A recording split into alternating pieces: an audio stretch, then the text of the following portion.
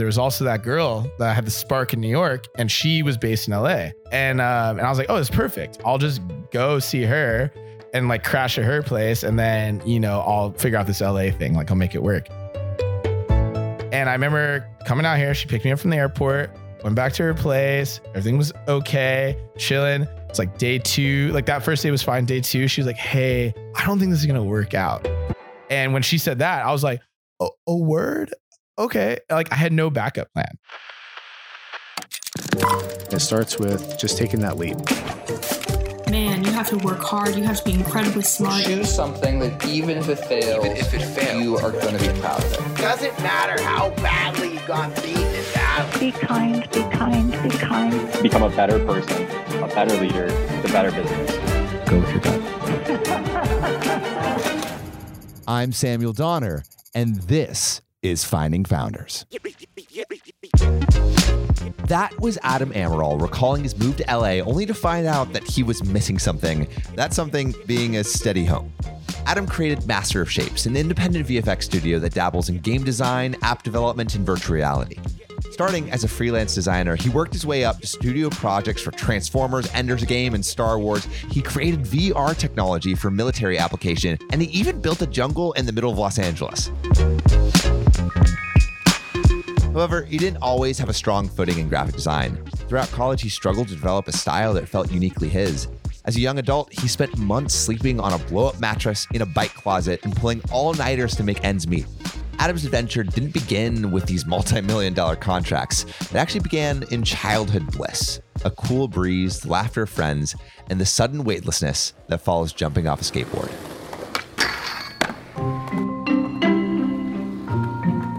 I started skateboarding like I was like 12 years old, 13 years old. I remember it all started, I think I have like a half sister and she'd sent me like one of those like Walmart skateboards, like impossible to skate, but like everyone starts there. And then I think for me, how like skateboarding kind of led to stuff is like I was just skating with my friends and like, you kind of learn pretty quickly. Like I'm okay at skateboarding, but like my friends are way better. And so like I realized pretty quickly like, hey, maybe I should like film my friends. So that kind of introduced me to even just like video art or anything as a whole. Was that? So this is like what, in like 1998, 1999? Oh early man, 2000s? Yeah. What year? So I guess high school would be, I started in 2000. So I guess, yeah, it would be right before that. Man, I'm old, bro. What happened?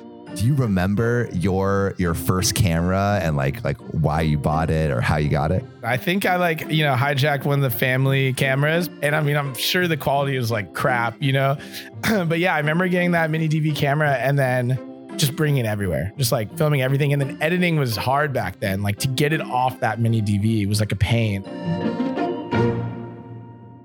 When you were in the edit mode, like what were you trying to express? Like, or was it just like, I'm just trying to show like some sick skate edit? Yeah, that's a great point. Like, I don't really know what I was getting into, but I remember being this kid that like was always trying to force a video project unnecessarily.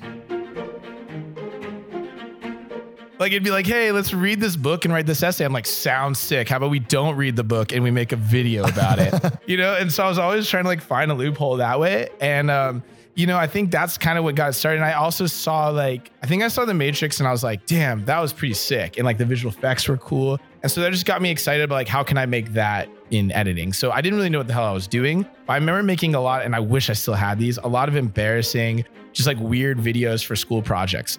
I'll put a lightsaber in this non-Star Wars related project just cause I was like that kid. I had also had a weird angsty like phase where I listened to a lot of death metal and like I would do English projects, like beautifully shot video with like Cradle of Filth as the background song. Yeah. But I mean, it's cool that you had like that medium of expression. I feel like I was almost just blinded by the passion and wasn't even at the step of knowing whether I was good or bad at that point. I think I was just like, I just want to make some shit. Like, I didn't even know like what would happen. So like, when I look back, I'm like, I don't even think I had anyone to compare to in my friend circle. I just didn't know what to expect, but I knew I liked doing it. Blindly tackling projects isn't always a bad thing. As a young artist, Adam had nothing to lose. He wasn't limited by a 5-year career plan or the pressure of elevating his personal brand. It was just him, the camera, and the insatiable desire to create something awesome. From turning an essay into a video project to incorporating death metal into an English assignment, he uncovered creative opportunities in even the unlikeliest of situations. In fully submitting to his passion, he lost all reservations about what he couldn't do and instead only saw what he could. At the root of his creative freedom is the gumption to do what he loves, even at the cost of appearing a little eccentric. Adam's early venture into filmmaking proves that creativity and imagination flourish in the absence of self-consciousness. But on the other hand, art isn't conceived in a vacuum. Artists take inspiration from other artists all the time. And if Adam truly wanted to develop a style of his own, he'd first have to learn to pay attention to others. So like pretty much, like you get to the whole part where you're like applying to all these schools and like apply to UCLA, apply to all these things, all as undecided major. Like last semester of high school, I had just found this school called SCAD, Savannah College of Art and Design. And they had like a major that was kind of like video art, visual effects. And I was like, I had no clue. I was like, holy shit, you can do that. And so that's kind of like last second I curveballed and just applied to art school and just bailed. Didn't go to check out any of the other schools I had applied to. What was like your expectation and what was the reality of actually arriving there? Well, I had this weird thing. I'm always like this. Like, I don't like to like open Christmas gifts early. I don't like when people tell me like, hey, I'm going to ruin the surprise for you. I just want to tell you I have a surprise, but I'm going to tell you now. Like, I hate that. I like the surprise. I like to wait. So my expectation, like, I didn't even know because I didn't go check out the school or anything till my first day. Wow. You really rolled the dice. Did you ever think you weren't making the right decision? At that time, no, because I think I was just blinded by passion. Like, I didn't step out of it. I didn't even know the world was even happening around me, good and bad. Like, I was just so into it. When you were there, like what kind of people were you meeting? And like, did they have that same passion that you did? Did you find people with that similar drive? Yeah, I think so. I think that was like what I realized, like, people always ask, like, is it worth going to school? Is it not? Like, it's from the teaching perspective. I don't think that was that worth it, at least for art. Like, it was like kind of just like the teachers would be like, hey, here's this program. Here's like a basic level, maybe figure it out on your own. So the teaching wasn't there. But I think being surrounded by a bunch of people that cared, like meaning they're passionate and they care about what they do, that was definitely present. And like that made you stay focused, I think, more than anything. Because you're like, oh, no one's forcing any of these people to do it. And they're going hard. There's not like a competitiveness, but you're like, damn, they care. Like I should care. There was a certain level of like preserving your passion that kind of got enforced naturally just by being around it. So it's kind of, I didn't realize that till later. And I was like, oh, that's why school was pretty cool for me. So were there any projects while you were there that you feel like solidified that idea? There was one element of SCAD that was like visual effects specifically at the time was very much a very big operation, meaning not one person made a movie. Right. I mean, you think of Matrix, there was like hundreds of people right? That, so like they were kind of gearing you up for that environment of this, like, you're going to be at a studio with a bunch of really talented people and like you're going to be making this stuff as this big team. It's not that I'm not a team player, but there's something deep in me that's very like lone wolf a little bit. That like kind of made me kind of resist that concept. And so halfway through my visual effects experience at school, I was kind of like, damn, it's almost like building me towards something I don't exactly want. And so it was more that last 2 years, I remember having this weird up and down with even schooling where I was kind of like hating it because I didn't want to be confined to this like path of like just working at a studio with a bunch of people. And so that last 2 years was where I started to be like, what do I want to make? Like, that's when I feel like I actually started to tap into like more concept and being like, what do you creatively get inspired by? What's your own style? So you'd been like imitating for so long and then you had like some creative direction with the school and now it's like, okay, what do I actually want? Exactly. For me, that last year, the projects I did, I remember doing a skateboarding project, of course, that had a lot of visual effects in it that like had more of my personality. I remember also like not going into class near the end and just built my computer at home and just worked from home. I was very like a little reclusive from the scene. I think I was honing the craft. I think like I have a personality type that maybe like is a people pleaser or like wants to be like, it's nice to get accepted by your peers, right? And I recognized it though in myself and realized that like that will just make me kind of make clone cookie cutter shit. If like all my peers are doing this, I want to be accepted by them when I make this. So for me, the reclusion was like more to just be with my own thoughts and like see where that gets developed towards. For the second time in his life, Adam found himself at a crossroads. Should he follow his classmates and pursue work with major studios, or should he take time to develop his own style at the cost of stepping away from the established studio hyper-realistic VFX projects? This was a moment where Adam might have felt trapped. School taught him that successful artists were those drafted to work on the next blockbuster.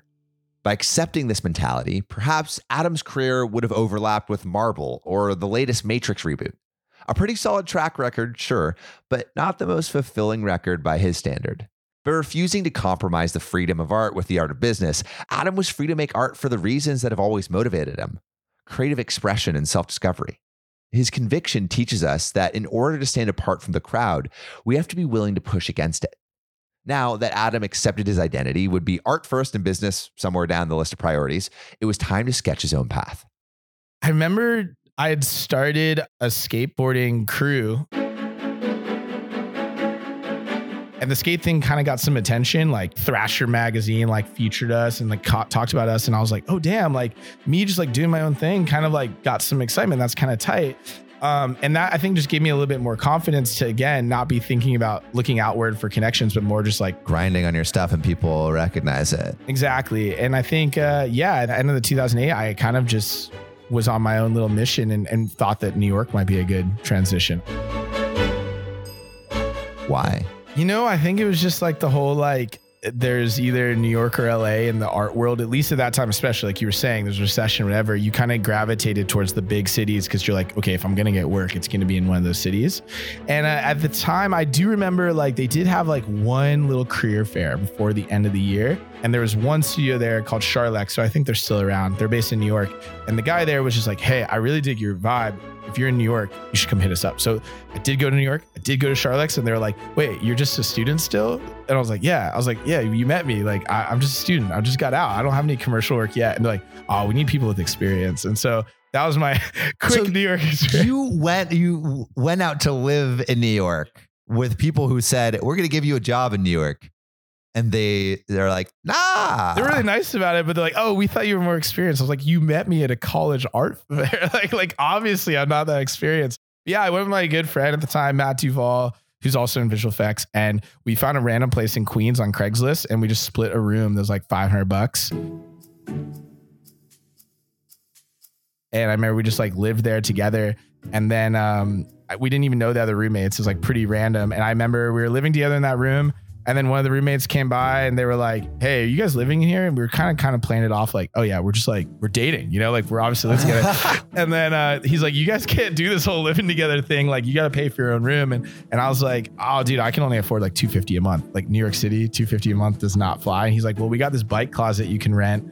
And so I ended up renting a bike closet. So like my whole a literal bike closet. Literal bike closet. Like that day, I remember he emptied out the bikes from it. There was like a chalkboard on one wall. And all I had at that time was a computer and my twin air mattress. And I remember I blew up my air mattress and it touched all four corners of the bike closet. And I remember I was like, cool. Wait, how are you so easily like cool? Well, I just had no other option. I was like, I probably had like $2,000 to my name. So like, and that's just to last me like forever. So like I would inflate my mattress at night. And then during the day I would deflate it, have no furniture, and just set up my little desktop tower in the middle and just sit in like boxers, Indian style, and just like hustle. I know some people actually have plans, but like, what was your plan at that time? Yeah, I don't think I had thought out the plan too well. I think there was a little bit of a deep-rooted belief in myself, like you mentioned. I think that just came from like used to failing and skating and always getting through it. So I think that stayed around, but I didn't really have a plan. And then when I got to New York, I just happened to run into someone from high school. There was like a girl that I'd always liked. Hanging out with that girl added this like spark to New York. So it was a combination of belief in myself, no plan, and that spark from that girl being like, I can stay here. Like, this is a good sign. There's something's going to happen out of this. That was pretty much all that was keeping me going at that point. It was pretty basic. Adam's life was constrained in every possible way, physically as well as financially. He'd rise every morning in a bike closet that barely fit him, then hustle for hours to scrape together just enough to pay the bills. And then he'd start all over. Most people might have gotten discouraged after the first few weeks. They would have succumbed to the voice in the back of their head taunting them with, at this rate, you'll never make it. But Adam had the guts and grits of a skater. From cutting up his knees or bruising his shins doing tricks, he knew that failures were the stepping stones to success. Just imagine all the times he'd fallen when learning an ollie or a kickflip. This familiarity with failure kept him humble and level-headed. It taught him that failing isn't the end. Giving up is. Armed with this mentality, Adam could brave anything, even a spontaneous trip to LA that nearly left him homeless. I do remember making this like weird art piece while I was there for a friend's art show. where I just like hand drew everything. I was really into like this hand drawn aesthetic. I think it was like a resistance to the visual effects vibe. And that all hand drawn thing, I remember making a website that kind of had my like latest demo reel because I was like, I got time, I might as well market myself. And that one post is what a random studio in LA emailed me, and they're like, hey, we saw your work, we really dig it, we have this hand drawn project, are you in LA, do you want to come out and do an internship?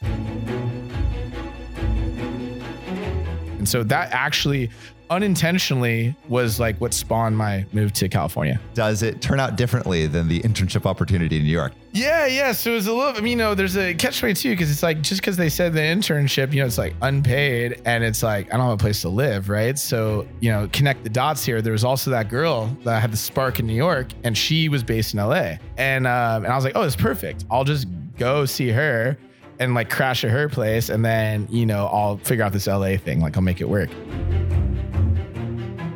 And I remember coming out here, she picked me up from the airport, went back to her place. Everything was okay, chilling. It's like day 2, like that first day was fine. Day 2, she was like, hey, I don't think this is going to work out. And when she said that, I was like, oh, word? Okay. Like I had no backup plan. Wait, so when she says this is not going to work out, is it the living together part? Yeah. So I remember like my roommate at SCAD, and I was like, I know he lives in LA. I haven't talked to him in a minute. Let me like hit him up.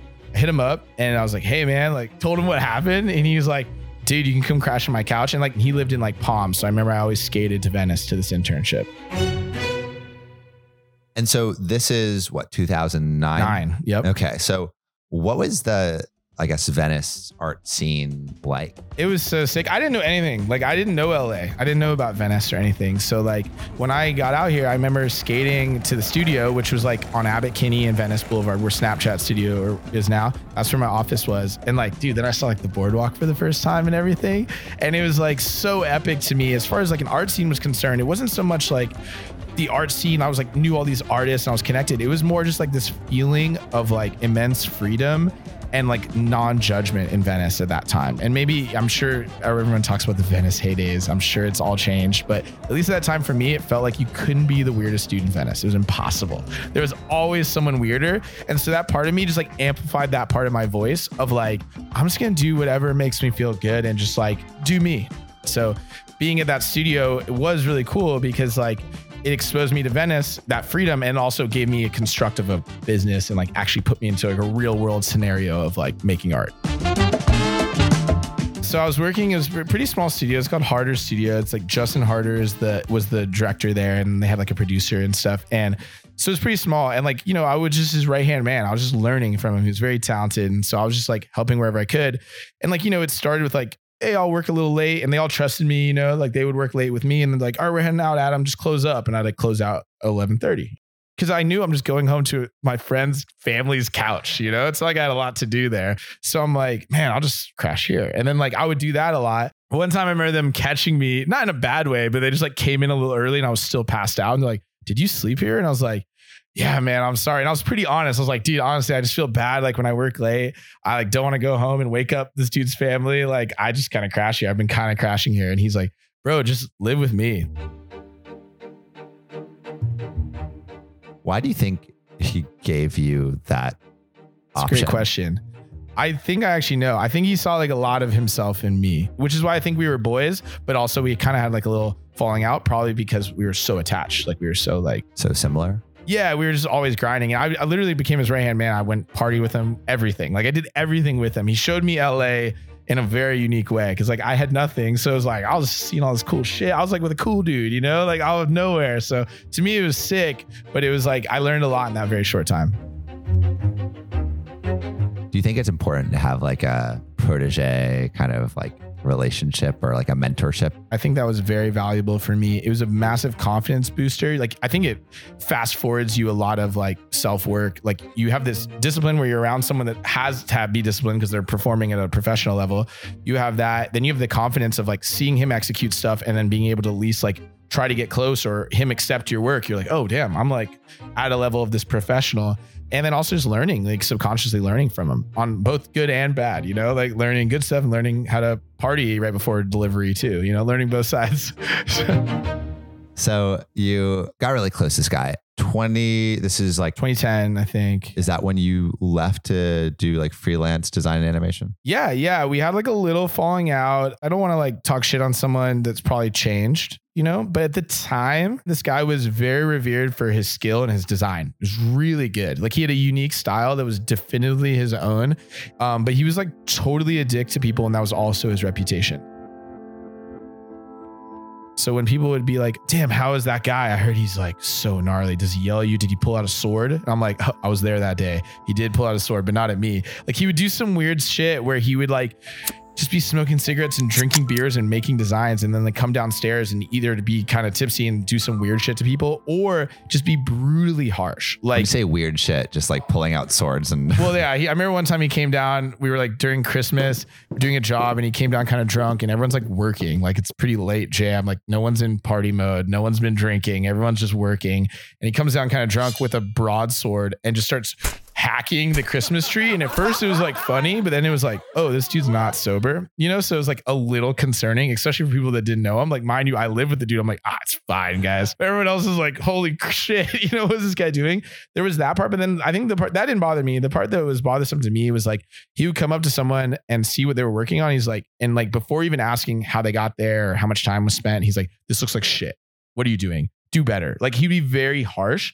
They would always bother me to see it because I like was sitting next to these guys working really hard and then watch them just get cut down, and then like him go right back upstairs like nothing happened, and then seeing them be like, God damn, like I was just pouring my shit into this. And so that really bothered me. And so our falling out happened when he kind of started doing that to me.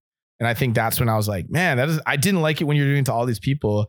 I've been nothing but good to you. Like I pull all nighters for you and do all this crazy shit. Like don't do this to me. So we did have a falling out. It was super aggressive, actually, the falling out. Like in the shortest form, he said some stuff that I thought like crossed the line. It wasn't like, hey, Adam, you suck. It was like, fuck you, Adam. Like I'm going to fucking kick your ass when I see you for like sucking on this thing. It was like, he would just say stuff, I think, just in the emotion. He didn't mean it. Like, I don't think he actually meant he wanted to fight me. But mind you, I'm 24-year-old kid with plenty of angst to myself. If you say you're going to fight me, I snapped. Like, I wasn't like that great at handling it then either. I wasn't perfect. So I remember that day it happened. I remember I was like taking his car back from something. I probably was getting a car wash for him or something, bringing it back. He said that comment. And I remember I just like came in hot, dude. It was like, I like feel bad about this story because like, it's not me now. I came in super hot. Like, people were working and I was like, fuck you, bro. Like super hurt. Like, I think I was just hurt,? And so I came in really aggressive and he came back at me super aggressive. And we're just like straight up screaming match, like, fuck you, fuck you. And I left and never saw him again to this day. Like I still haven't seen him. He tried to hire me like 2 years after and I said no. So it's not like we hate each other, but yeah, I was aggressive. I just like I had my own shit I was working on. I'm telling you all this like good side, but like, everyone's got their own like inner dialogue they're working on. I think he just caught me and just like it snapped me. But if I'm really analyzing it, I think he did put a lot of pressure on me to like be really good. And I think I did have that imposter syndrome of like not feeling that good. And so I think combining that feeling of insecurity, if I'm being honest with myself, was like, it was this insecurity that I wasn't as good as him. And then him making me feel bad just like tipped it where it starts to become real, like him saying you suck, felt it myself. And then when they say it, you just like, then your whole inner dialogue is like, I suck. And then you can't even perform under that ability. It's like, it's paralyzing for me, at least. Like I can't get out of it. So I think when he said that tipped it off.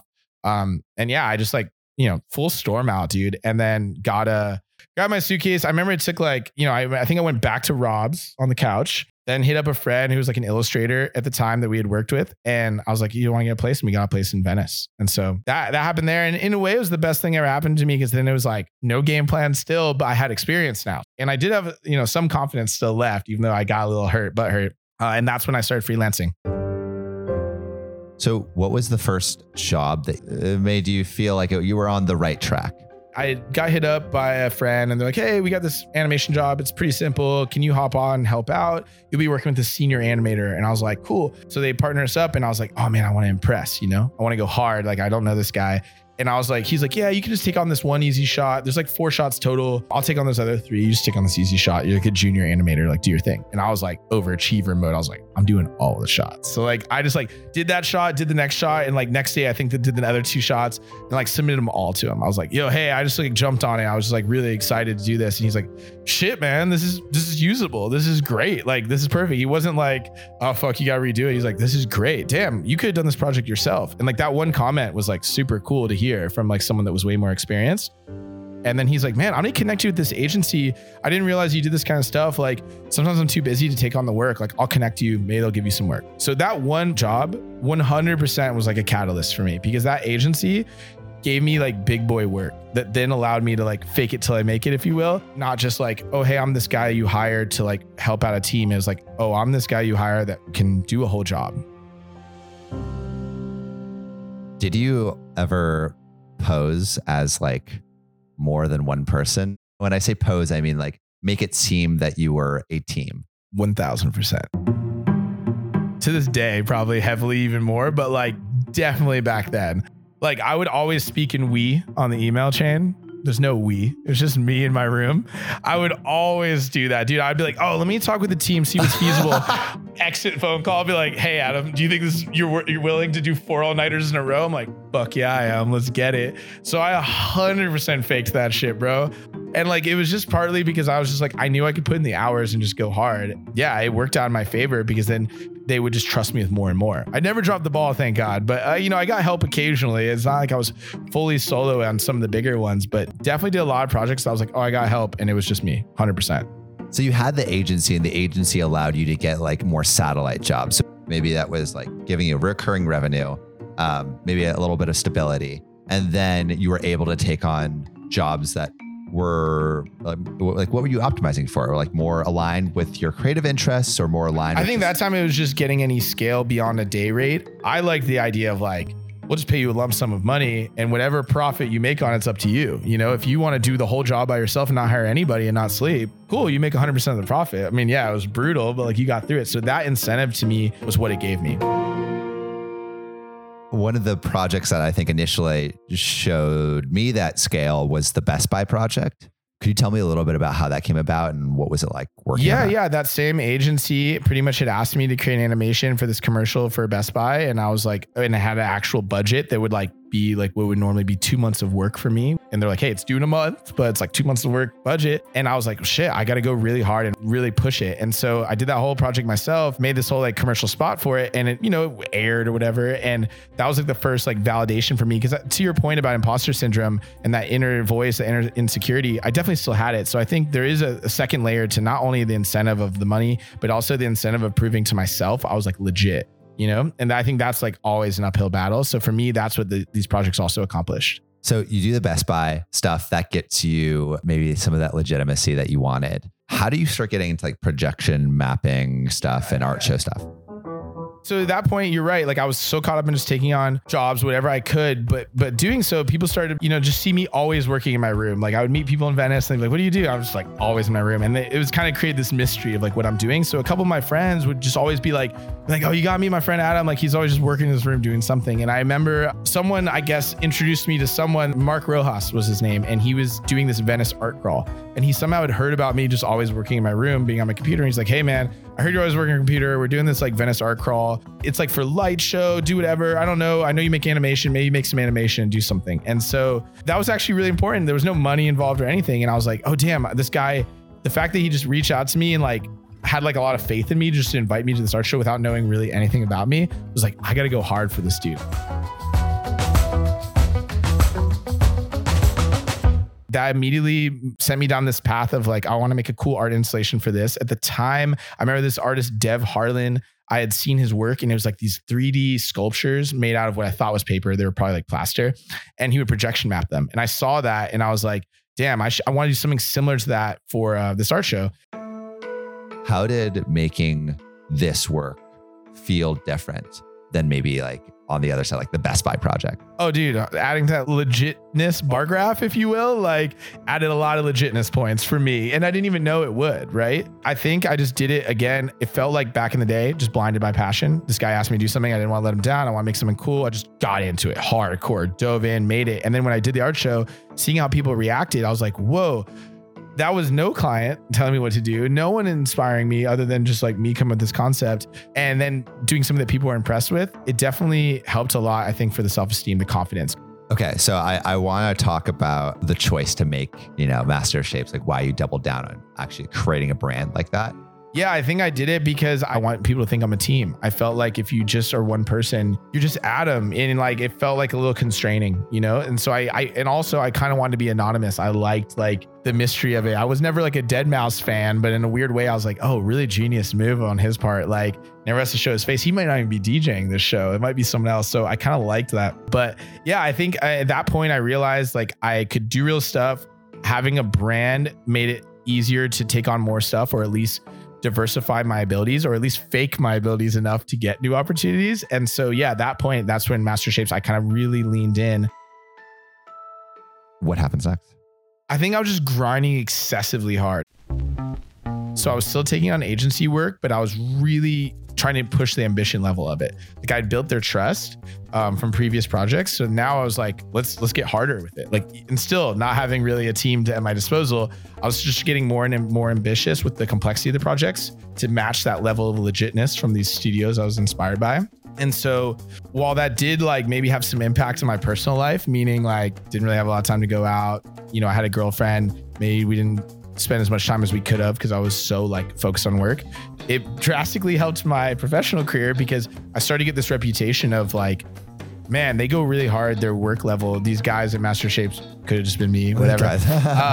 They go really hard. And so like that kind of became a little bit of an identity thing where it was like, I started to like, just in my small circle, they're like, oh, these guys work really hard. So I felt like attached to working really hard for every project. When you were getting that reputation as like a hard worker and then just killing yourself for these projects, did you feel happy? I don't think I feel happy that much predominantly in general at this time of my life. I had this like weird unknown depression. Like I just didn't know what was the stem of it, but it impacted me all the time. And for me, the escape from it was the work. So I wouldn't say it made me happy, but it provided a massive amount of escape. Good and bad, right? Like it brought a lot of positives to my life, but when you're escaping anything, it's going to have negatives too. So like, I think the only regrets I have in that are, like I said, like maybe I was in relationships where I didn't give them as much time as I could have because I was so focused on this like escape. I want to take a second and highlight something that's not only important for up and coming entrepreneurs, but for everyone. Grinding towards a dream makes it easy to lose track of our lives outside the work. Sure, hard work is key to success, but success isn't all that's worth living for. When you're willing to sacrifice everything, your relationships, your mental health, even your happiness, just to be able to say, I did it, I hit my goal. It's time to ask yourself, what am I doing this for in the first place? Blindly chasing passion can produce amazing results and win you ego-boosting recognition, but it can also lead you astray from the sense of purpose that maybe initially set you on the path. Adam grinded to build something he'd be proud of, but along the way, work and art turned from an outlet for creativity to a shield against depression and looming self-doubt. Being honest with ourselves when we're struggling is one of the hardest things to admit. At this point, Adam wasn't ready to find a healthy solution for his struggles just yet, but that didn't mean he'd never be. So you're getting like bigger and bigger projects. And I guess, could you lead me up to the Miley Cyrus tour? Yeah. So I'm doing a lot of those projects. I've done that projection mapping stuff. Like I mentioned, it caused like people just thinking about me and then like introduced me to other people. Cause there's like tiers of projects. There's like, oh, I'm doing these like mom and pop Best Buy commercials, whatever. And then like there's another tier where like, cause I did all the projection stuff, I got introduced to some really cool creative people in LA that had businesses, and they started hiring me for more stage design, concert design, live experience stuff, which I'd never done before. But, again, I'm always on the fake it till you make it mode. I'll just go hard on that. So I was doing that. And by doing all that stuff, what led to that Miley Cyrus thing was people keeping an eye on me started to see the tier of the projects go up. And then one of my friends who worked at Logan, which is like a visual effects studio in Venice, had, I guess, realized that my tier was on par with like maybe some of the work they were doing. And he was like, hey, you'd actually be a perfect fit for this Miley Cyrus thing. Would you be interested? And of course, I'm super down. I'd love to do that. So that project for Miley Cyrus was a big step for me because I felt like, oh, I can hang with this real studio, even though I haven't worked in a studio since the leaving my internship days.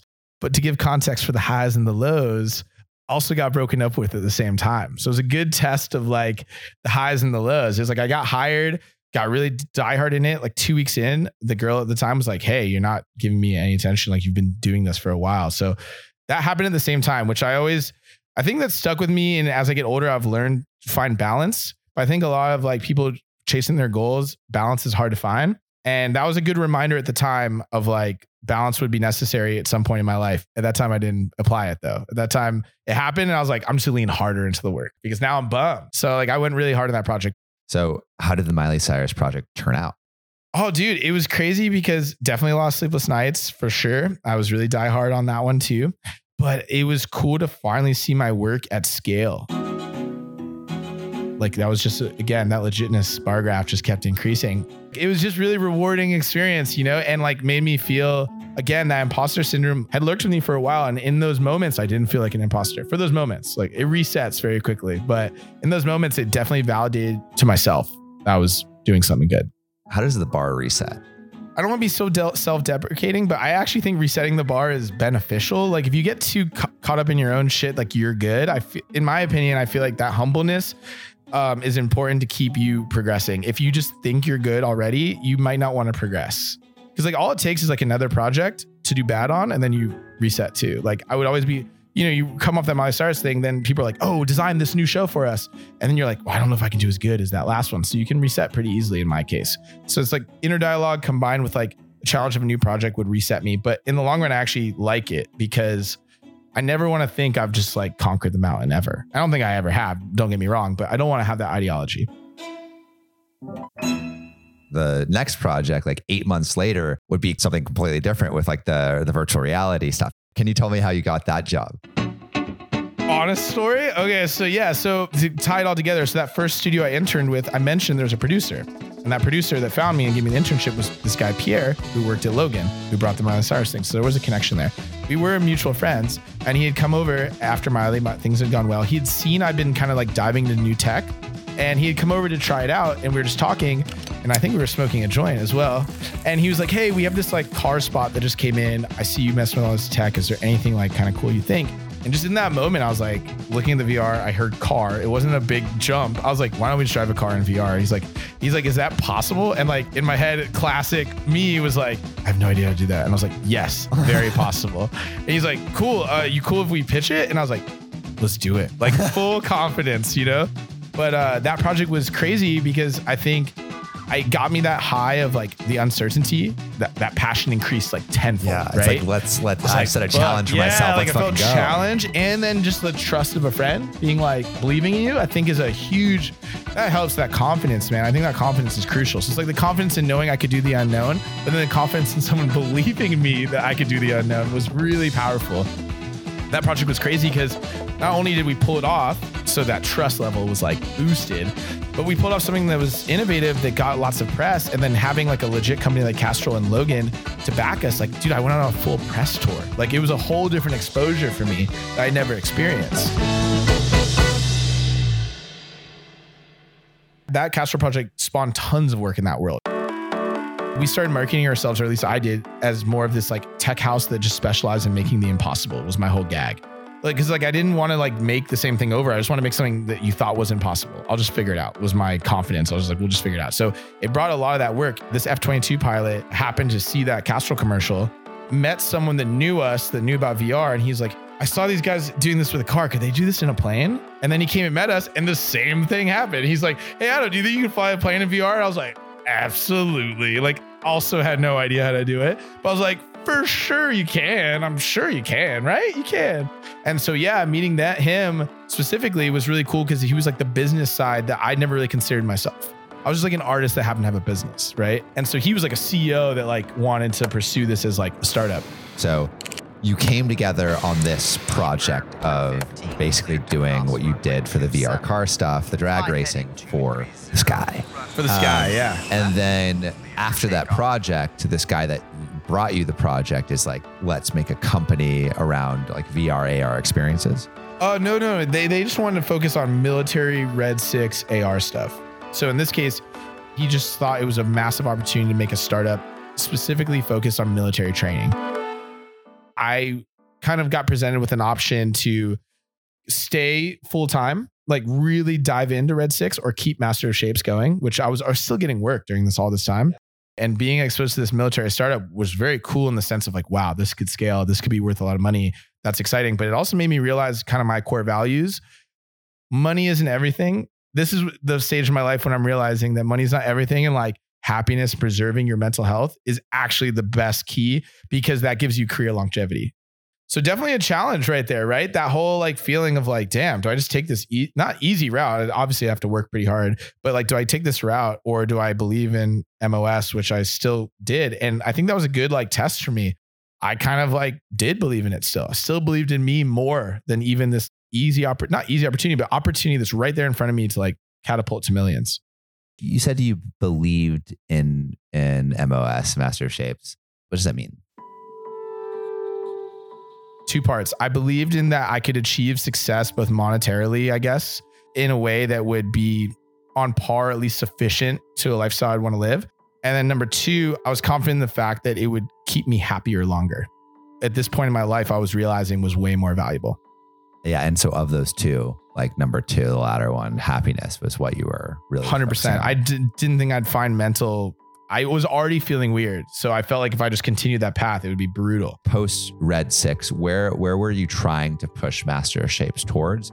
And is there a place for mentorship in your vision of where it was going? I do find like the logical step that a lot of people jump to is scale. Master of Shapes was always kind of just like a baby of mine to do stuff. And scale was always something I struggled with. Like I do work with a lot of people, and I definitely love working with similar energy people. I definitely now work with people, and it's awesome. The honest answer for me is that being happy for me has been in this pocket of like not huge scale. And so that's why I'm looking for these other incomes to make sure I can preserve going on. Will that bite me in the ass down the line? Maybe. But I have to kind of be honest to myself what makes me happy. And for me, it's making the stuff. And disconnecting from that part is like disconnecting my identity. It's like part of me now. And I don't know if that's also healthy. Like I live this shit for real. And so I think when there's this fear of scale, removing myself, it's like removing a piece of my identity out of it. So I'm kind of scared of it, and also maybe not inspired to do that. I'm more inspired to like keep creating. Yeah. I mean, I think of something in this project, Finding Founders. Initially, I was doing all the editing, all of the research, everything. And now I've made everything so that I'm just doing the interviews. And I like that to a certain extent, but then, you know, some of the joy that I got out of editing is lost, right? I think finding that balance is something that I'm still trying to tool around with. Yeah, it's hard to figure out. And I think right now, only recently, I'm learning that like my new way of dealing with it is other outlets, right? Start a wine business, man. That's what you get to start something else, so you have those outlets as you start to feel a little control. Because like, yeah, don't get me wrong, I'm not literally doing every single piece anymore on these projects. Like I'm definitely stepping back, but I still want to feel like I'm core to the creating of something. At least for me, that's my driving force. Grinding in his early 20s had been rewarding in more ways than one. It allowed Adam to build Master of Shapes from the ground up. It won him a reputation within the VFX world, and it bolstered his self-esteem as an artist and a professional. But no one, not even Adam, can live in the office and pull all-nighters for the rest of his life. Feeling the weariness from years of pushing limits, Adam began to rethink the purpose of his work.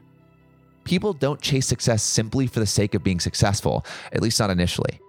They chase it because they think it'll give them something that's missing in their lives. I mean, that's why we pursue anything, really. In some cases, it's self-actualization. In others, it might be status. But for Adam, it was the need to follow something within his soul, something that he just wanted to show the world. But at the end of the day, self-actualization, status, following a passion are all just means for obtaining the real goal, which is happiness. It took Adam nearly a decade to realize this. But once he did, his priorities and his perspective shifted 180. No longer did life center on grinding till he drops or sweeping his depression under the carpet of art. Caring for himself led Adam to confront his biggest demons. How do you see your projects unfolding in the next, 5 to 10 years? What do you want to be working on? What do you want your life to look like? Yeah, I love making experiences. Like there's something about that. I think that was always the driving passion. I just didn't know that was a thing, right? Because I got into it because visual effects, right? And animation. But deep down, I think I just wanted people to experience either this visual art I made or something and get affected by it. I also have this deep down kid mentality that I haven't really shook of like anything's possible. Like that's in me still. And I really want to communicate that back to people. And so to me, making experiences that are even more larger than life, more quote unquote ridiculous is actually really inspiring to people. People will get blown away because it's larger than life, but then take that and put that back into themselves. Like that they can do this, or like life isn't just like pre-predicted, planned out. There's like magic to it still.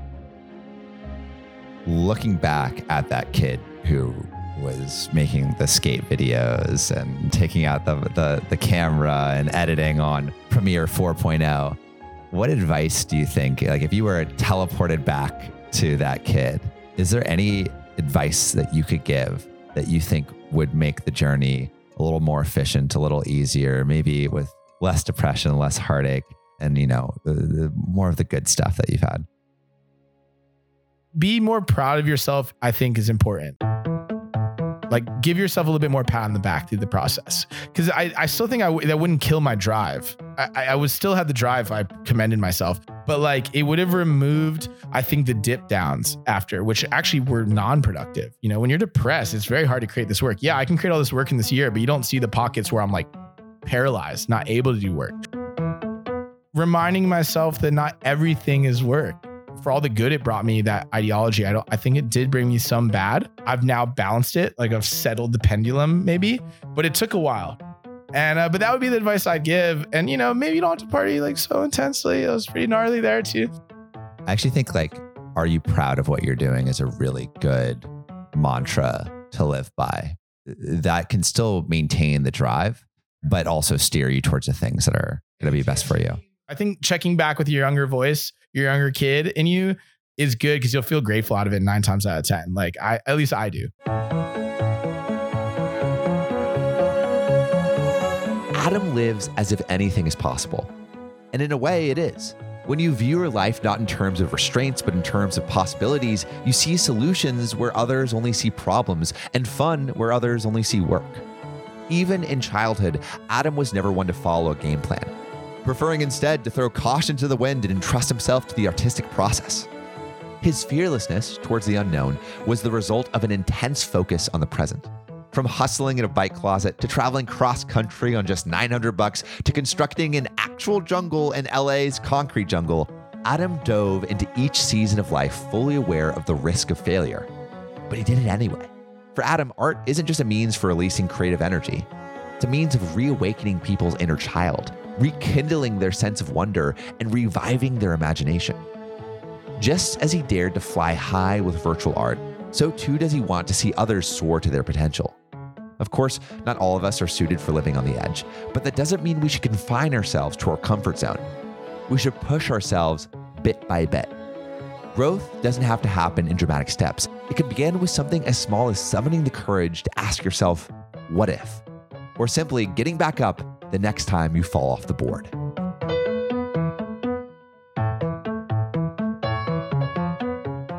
Thank you so much for listening. If you haven't already, make sure to subscribe, rate the podcast 5 stars, and share with a friend. If you have any questions or comments, DM us at Finding Founders Podcast on Instagram, LinkedIn, or Facebook. Finding Founders is produced and hosted by me, Samuel Donner. Our Chief of Staff and Operations is Jessica Lin. Our audio editing team lead is Adrian Tapia, with support from Irene Van Berkel, Matt Fernandez, Renee Buchanan, Sophia Donner, David Saide, Ashley Jimenez, Nicholas Guzman, Aaron Devereaux, Sanessa Gisley, and Lois Choi. Our outreach and research lead is Kenny Ong, with support from Sarah Hobson, Charisse Tan, Harushi Kanauchi, Kristen Hagelin, Aya Cortez, and Valencia Lu. Our writing team lead is Elizabeth Bowen with support from Aiden Ashworth, Nikki Mukawa, Sylvie Wang, and Eric Mena. Our design team lead is Shruti Ramanand with support from Tiffany Dang, Yao Liu, and Dina Gabriel. To see more of what we're up to, subscribe to our newsletter at findingfounders.co. Thanks again for listening, and see you next week.